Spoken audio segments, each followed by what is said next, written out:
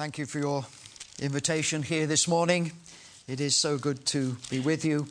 There are a number of churches that are special to us, as a church in Chorlton in Manchester, and Belvedere is one of them. So thank you for that invitation. And please turn with me now in your Bibles and have John's Gospel chapter 11 open. If you would, please. Thank you.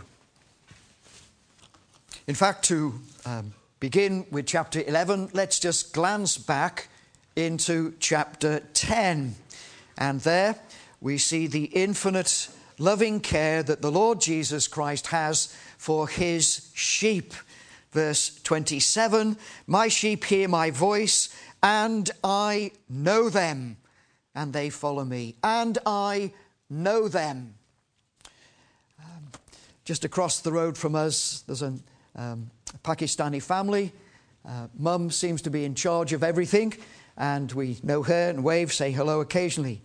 But she has, well, I'm not sure whether it's 3 or 4 lads, because they all look the same. They're all of the same build and height and shape. They all have the same haircut. They all have the same sort of 3/4 semi-shaved beard. They all wear the same sort of suits, and they all drive the same large black shiny cars. Now, the last few months, our car, it's bright red, or it should be, disappeared into a pale pink colour and grey. And their cars were still shiny and black. Even their alloy wheels were shiny. And I don't know how they do it. And we wave and we nod. And I'm really not sure which one I'm waving to and nodding to. I just no idea. We're trying to make they're newly moved in. And we're trying to get to know them. But we don't. We don't. I'm sure Mum does. I'm sure the mum knows exactly which one is which and can tell them apart from a distance. And here is the Lord Jesus Christ.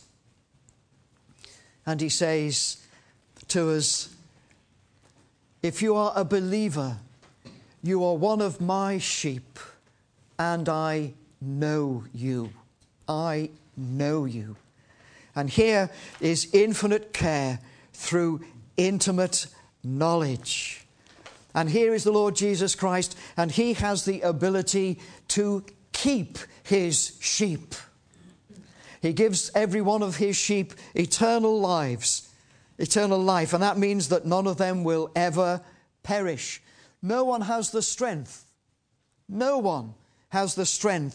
to snatch a sheep out of the hands of the Lord Jesus Christ, nor out of the hand of the Father. How wonderful that is. And then we meet a family in chapter 11. And we see those things being worked out in their experience. They become almost, if you like, a parable of all that we've seen and thought about in chapter 10. The Lord being the shepherd of his sheep and loving and caring for them. And it just reminds us, doesn't it, first of all, that these Gospels of ours, they're not just thrown together.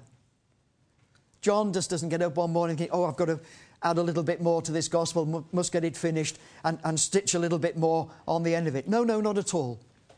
These Gospels are carefully thought through and planned and structured. The sayings of the Lord Jesus Christ and his discourses, his sermons, all tie in and are linked with the signs that John has decided to bring to us. So, the one who says to us that he is the bread of life is the one who takes the 5,000 into the wilderness and gives them bread. The one who says that he is the light of the world gives sight to a blind man. He literally brings light into the man's experience. And here the Lord Jesus Christ tells us that he is the resurrection and the life. And what does he do? Well, now he will raise a dead man. He will give bread and light and life to those around him. And it thrills our hearts as believers to know those truths. Isn't he good? Isn't he good? Now, I want us to look at this passage again this evening, and so we're just going to open up things this morning. And the first thing I want us to look at this morning, and the first point that I would bring to you, is this. Here in chapter 11, we have the home that Jesus loved. The home that Jesus loved. Here is this little family group, 2 sisters with their brother, and he loves them. He loves them. Verse 3, when Lazarus is ill, the sisters are able to say, he whom you love is ill. But in verse 5, we read, now Jesus loved Martha and her sister and Lazarus. He knows them intimately and he loves them. He loves them. Here is warmth. Here is intimacy. Here is personal involvement. Over this last Christmas, we had, even the TV took it up as a theme, didn't it? How people are lonely at Christmas. They should have just gone on and said, well, find your local church. If you're living in Liverpool 8, Liverpool 17, get down to Belvedere, you'll find a family. And there you'll find the Lord Jesus Christ and all the intimacy and all the warmth of a family life. And here is Jesus' personal involvement with his own people. Is your home like this? Even if it's a home of one, a place where Jesus loves to be, a place that Jesus knows, a place that Jesus is involved in, a place where he feels at home, where he's welcome. Here is this little family grouping. And when Jesus is in the area, that's where he wants to go. It's where he wants to be. It's where he wants to spend his quieter moments and time.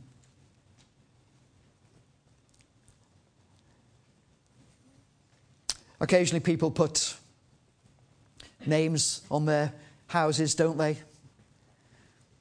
Dun roaming, all of those sort of things.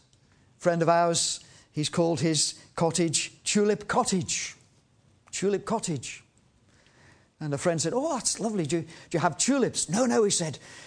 TULIP, 5 points of Calvinism. Off he went. Got to admire him, haven't you?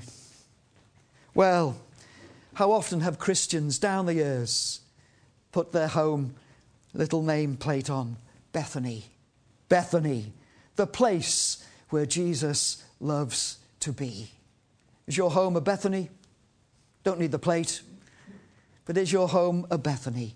The place where Jesus loves to be. The home that Jesus loved. And that home has now become a place of tragedy. Tragedy has struck this people.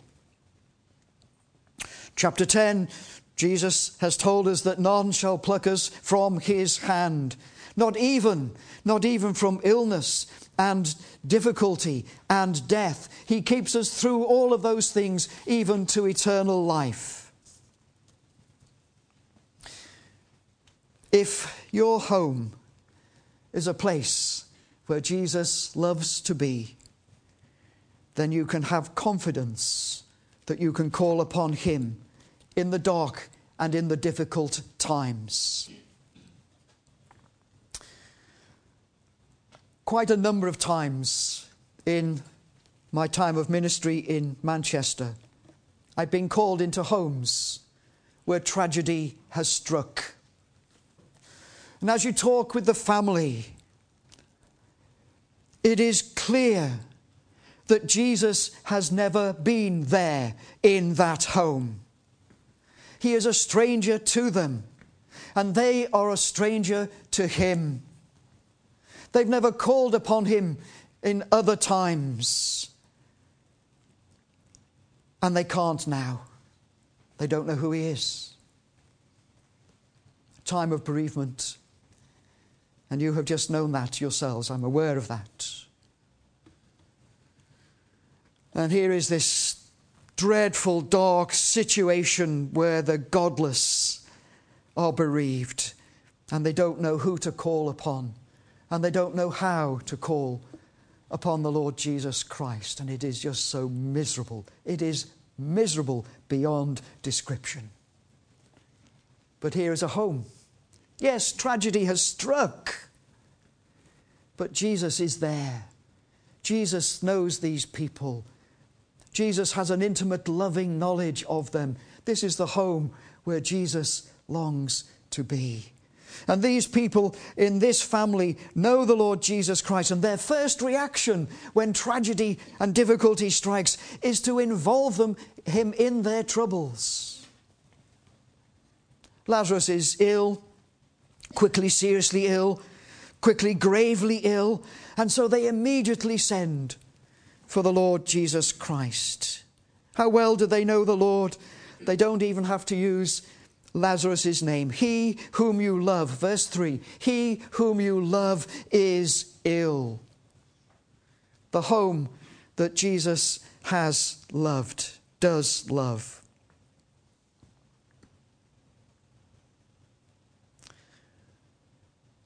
And then the time that Jesus has waited. The time that Jesus waited. Verse 4. This is not unto death. It doesn't mean, the Lord doesn't mean that Lazarus will not die. Verse 14, Lazarus is dead. But the end result will not be death. The end result will not be death. Lazarus will be raised. And two things will result from that. The glory of God. Men will not... We'll be able to see that God is glorious. His glory will be revealed in that. And then secondly, the Lord Jesus Christ himself will be glorified. The time Jesus waited. He doesn't go immediately. You would expect him to, but, well, would you? Would you? Jesus surprises us at every turn. John chapter 2, the wedding at Cana. The wine runs out and Mary rushes off to Jesus. This is before his public ministry has begun. And tells him all about it. Well, Jesus will change the water into wine, but not now, not yet, not immediately. First, he must deal with Mary. And he must show and tell her and reveal to her that their relationship now has changed forever. She can't simply go to him and call upon him in the way perhaps that she did before. Their relationship is not like that anymore. Perhaps need to remind our Roman Catholic brethren and friends of that. But then there's another delay. In chapter 4, the nobleman's son.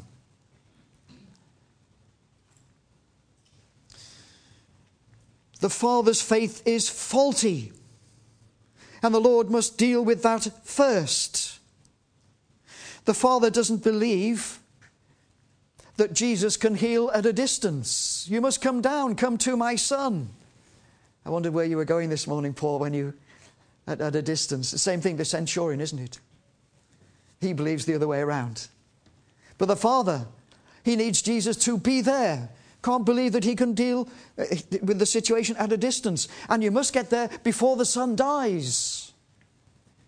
Because once he's dead, well, that's just far too late, isn't it? It's over then. And so Jesus doesn't do something immediately that he's called upon.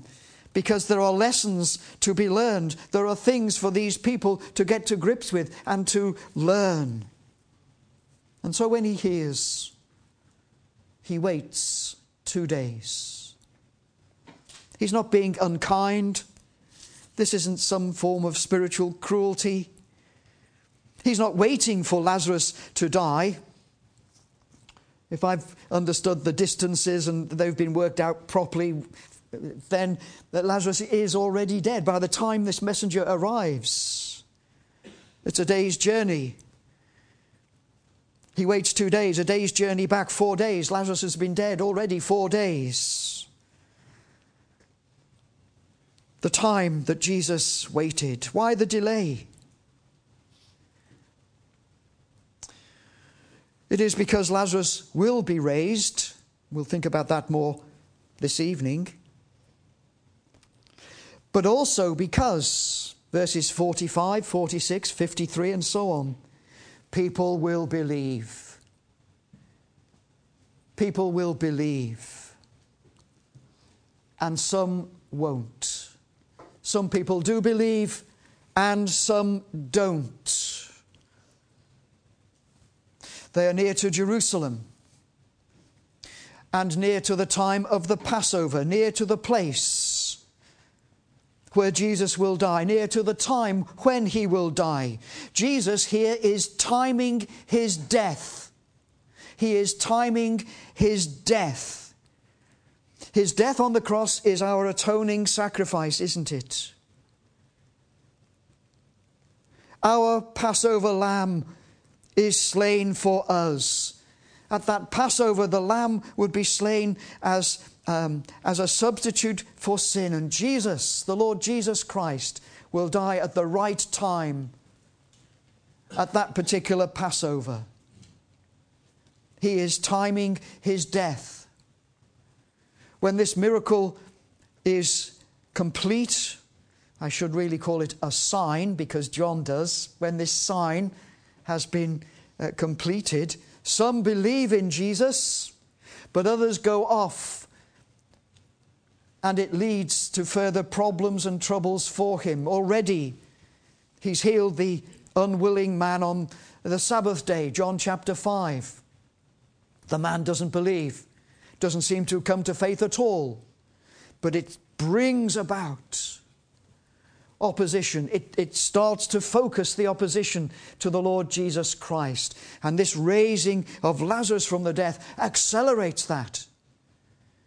With some blind, manic thing, these men now want to kill Lazarus as well when we get into chapter 12. But Jesus is timing these events. He's in control of them. And he is timing the point of his death. The time Jesus waited leads to the glory that Jesus reveals. Verse 4. When Jesus heard it, he said, "This illness is not unto death, it is for the glory of God, so that the Son of God may be glorified by means of it." And so the glory that Jesus reveals is intertwined to the time that Jesus waits, because these 4 days are significant. They are significant for the Jews. At the time, there was a superstitious belief that when someone died, the soul stayed near the grave of the dead person for 3 days. The soul lingers around the dead person, hoping to be able to return to the body. That was the superstition. Have you got it? Have you seen what's going on here? Jesus waits 4 days. He waits till we're in the middle of the 4th day. The body is decomposing. And the belief was that the soul now leaves forever. Verse 17. Now when Jesus came, he found that Lazarus had already been in the tomb 4 days. You see, it's probable, as in the case with Ananias and Sapphira in Acts chapter 5, that Lazarus was buried the very same day that he died. And so here we are now. Lazarus has died, he's been buried, he's been in the grave 4 days, which means that all hope of recovery is gone. And only the unleashing of divine power will alter things now. If Lazarus is to be raised, only God can do it. And this is precisely what will happen. And God's glory will be revealed, and the Lord Jesus Christ will be glorified by means of it. And so John and the Lord Jesus Christ has saved this wonder, this sign, to be the last of the signs. Matthew Henry has said this: If Jesus had cured Lazarus of illness, though that would have been a wonder, it would be no more than he had done for many. If he had raised Lazarus when newly dead, that would be no more than he had done for some. But by deferring, by waiting so long, he did more than he did for any. The glory that Jesus reveals. He will give life to Lazarus, and God's glory will be seen, and Jesus will be praised and honoured and worshipped. He will give life to Lazarus. He will speak to the dead man. He will speak to that rotting, smelling corpse. He will speak to Lazarus's decomposing body, festering in the Palestinian heat, surrounded now by these people stood at the grave. He will speak to Lazarus, and that man, the dead man, will hear the voice of the Son of God and be raised from the dead. Instantly, Lazarus will become restored, whole, fit, and well. He will leave the place of darkness and of death, and he will do so at the command of the Lord of life and light.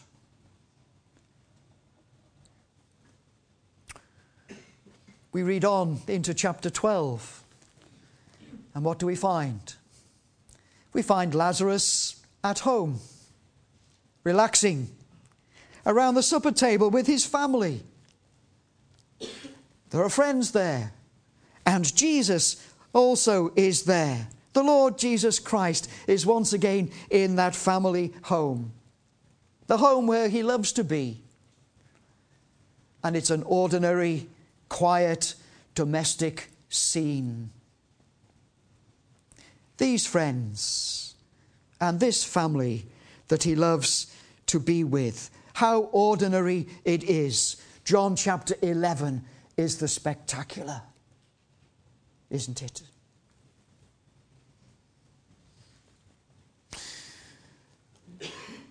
And let me ask you now, how do you react to this story, to this sign? It's a sign telling us who Jesus is. It's a sign pointing to him and saying to you, he is the Son of God. He is to be loved and worshipped and obeyed. How do you react then to this story? Does it reveal to you the glory of God? John says it does. Well, does it? Does it to you? And you'll know, as we've read the passage together and as we've looked at it together now, you'll know whether it's revealed the glory of God to you or not. Because you'll be saying in your mind, or perhaps not actually vocalizing, but in your emotions, you'll be saying, I'm leaving this hall a different person this afternoon. You can't see the glory of God and be unchanged. You can't. I'm not asking if you believe the miracle. I'm asking what effect it has upon you. Moses sees the glory of God and his face shone. Elijah is confronted with the majesty, the might, and the glory of God, And he's restored to vigor and to service once again. The disciples saw the glory of God in the face of Jesus Christ, and they turned the world upside down. What's it doing to you this morning? Have you seen the glory of God? So I'm not asking in your heart, in your mind, have you seen the miracle? I'm not asking if you simply believe that these things happened. Because there were many here, some certainly, who saw the miracle, but they didn't see God's glory. They believed a miracle had happened. They were there when it happened.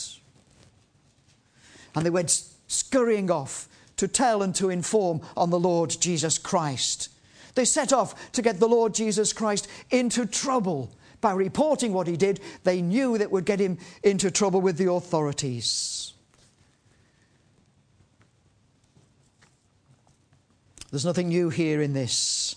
John's gospel is all about believing and unbelieving.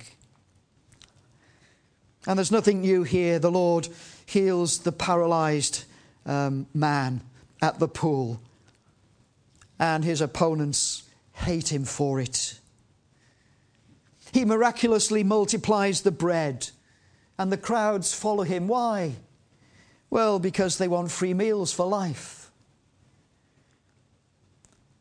And then there's the miraculous catch of fish, and Peter falls at the feet of the Lord Jesus Christ, and he says, "Go away from me, for I am a sinful man." Peter sees the glory of God, and something happens to him. He is consumed with his own guilt and uncleanness. He is ashamed of the man that he is. And he's afraid to be in the presence of one who is so good and holy and pure.